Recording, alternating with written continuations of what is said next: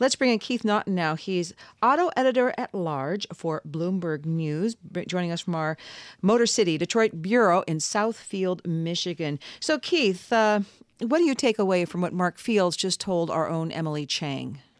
Yeah, I think what Mark is trying to do is sort of carve a distinct path for Ford. It's been a little unclear, what their strategy was, and so they're taking a little bit of everyone else's strategy. They're going to go, completely autonomous, no steering wheel, much like Google has said they will do with their car.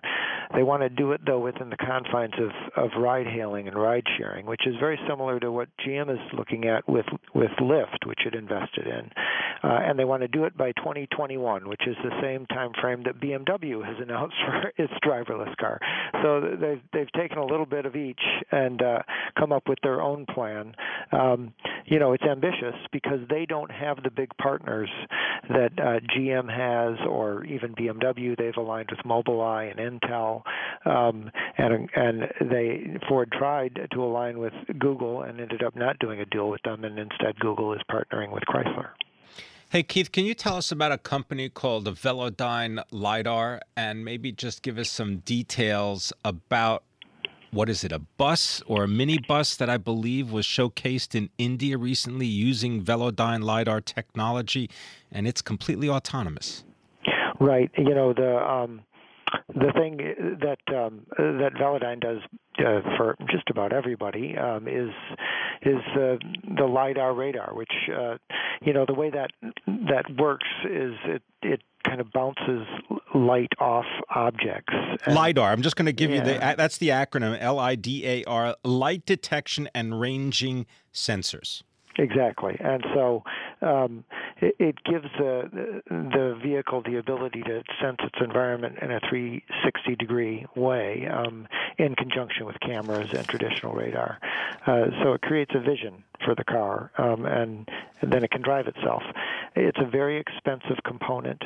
They're trying to bring the cost of it down by getting more and more customers, because Velodyne won't just supply Ford, even though they have struck this deal, or Baidu. They're going to continue to supply all the world's automakers because they do sort of have the state-of-the-art LiDAR at the moment. So, Keith, even though Mark Fields kind of seem to want to push back, like, the technology companies, they're not just going to rush in, or sure they're rushing in, but the car companies, Ford is here. The fact that they're doubling their workforce in Palo Alto at the research center, they're increasing the size of this facility hugely, sixfold actually, according to your story, to over 3 buildings. It does seem to indicate that Mark Fields realizes that having a presence in the heart, the biggest technology center in the country, if not the world, is important to Ford now. Yeah, and as I was working on this story today, I got a call from General Motors to remind me that they have a Silicon Valley lab too. So, all the Detroit automakers, I should just say all the automakers in general, want to have a presence in Silicon Valley, which I think demonstrates the importance of that hotbed of innovation. They're trying to become a part of it. They are still a small part of it when you look at what Google and Apple are doing in that space. And from Wall Street's perspective, whatever Ford is doing or GM is doing isn't enough, because their stock is down despite record profits. And a lot of that is anxiety over whether or not the traditional automakers, the legacy automakers, can embrace this changing reality of mobility. Keith, before we all jump on the autonomous car bandwagon, wondering if you could tell us a little bit more about David Hall. He's the head of Velodyne LiDAR. He's the founder. And also maybe just give us a little idea of how this technology, like automated technology, can be used not just in the automobile industry, but in factory automation as well. Yeah, I mean, it's a really fascinating technology that is, very advanced, very expensive, and it does give you this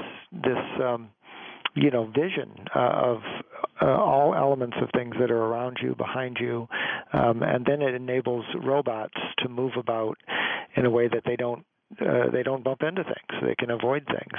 In the case of an autonomous car, it's avoiding people and vehicles and buildings, and it's really it's like the central nervous system of an autonomous car, and it is essential to developing these things with the appropriate safety. How big of an issue was it when we learned after the fact that there had been a crash involving a Tesla, right, where the car couldn't read the fact that there was a large truck on the road ahead of it because the way the light was bouncing back? It made some news. It seems like it's died down. Was that a setback? Is it just like, oh, well, we're going to have a few of those on the path to a fully autonomous vehicle? Right. I spoke to John Krafchick, Google's CEO of its self-driving car program, about this recently, and the thing he tries to make very clear is that, the autopilot on Tesla is not a fully autonomous system. It doesn't have the LiDAR that we were just describing. It has cameras, and those cameras, which are made by Mobileye, did not have the ability to see cross traffic. That's something that's not going to arrive in their capabilities for another 2 years. So the system was really being pushed beyond its limits, either by the driver or by the company. That's in dispute. But that was taking a driver assist technology and trying to use it as if it were a fully autonomous technology, and the results were tragic. And Keith, just to give you a couple seconds here, this technology can also be used with unmanned aerial vehicles, right, like drones. Sure. I mean, that's the ability of this 3D surround vision that you can get when you deploy these three technologies. But what they require also is some high-speed processors, which is why you see Intel involved in this, to really crunch all the data that comes in through these sensors and tell drones or vehicles where to go. Thank you very much for spending time with us and enlightening us. Keith Naughton is auto editor-at-large for Bloomberg News, telling us about autonomous driving as well as new technology to give that 360-degree view. Shares of Ford down 0.6% at $12.35. We take you through to the close next. This is Bloomberg.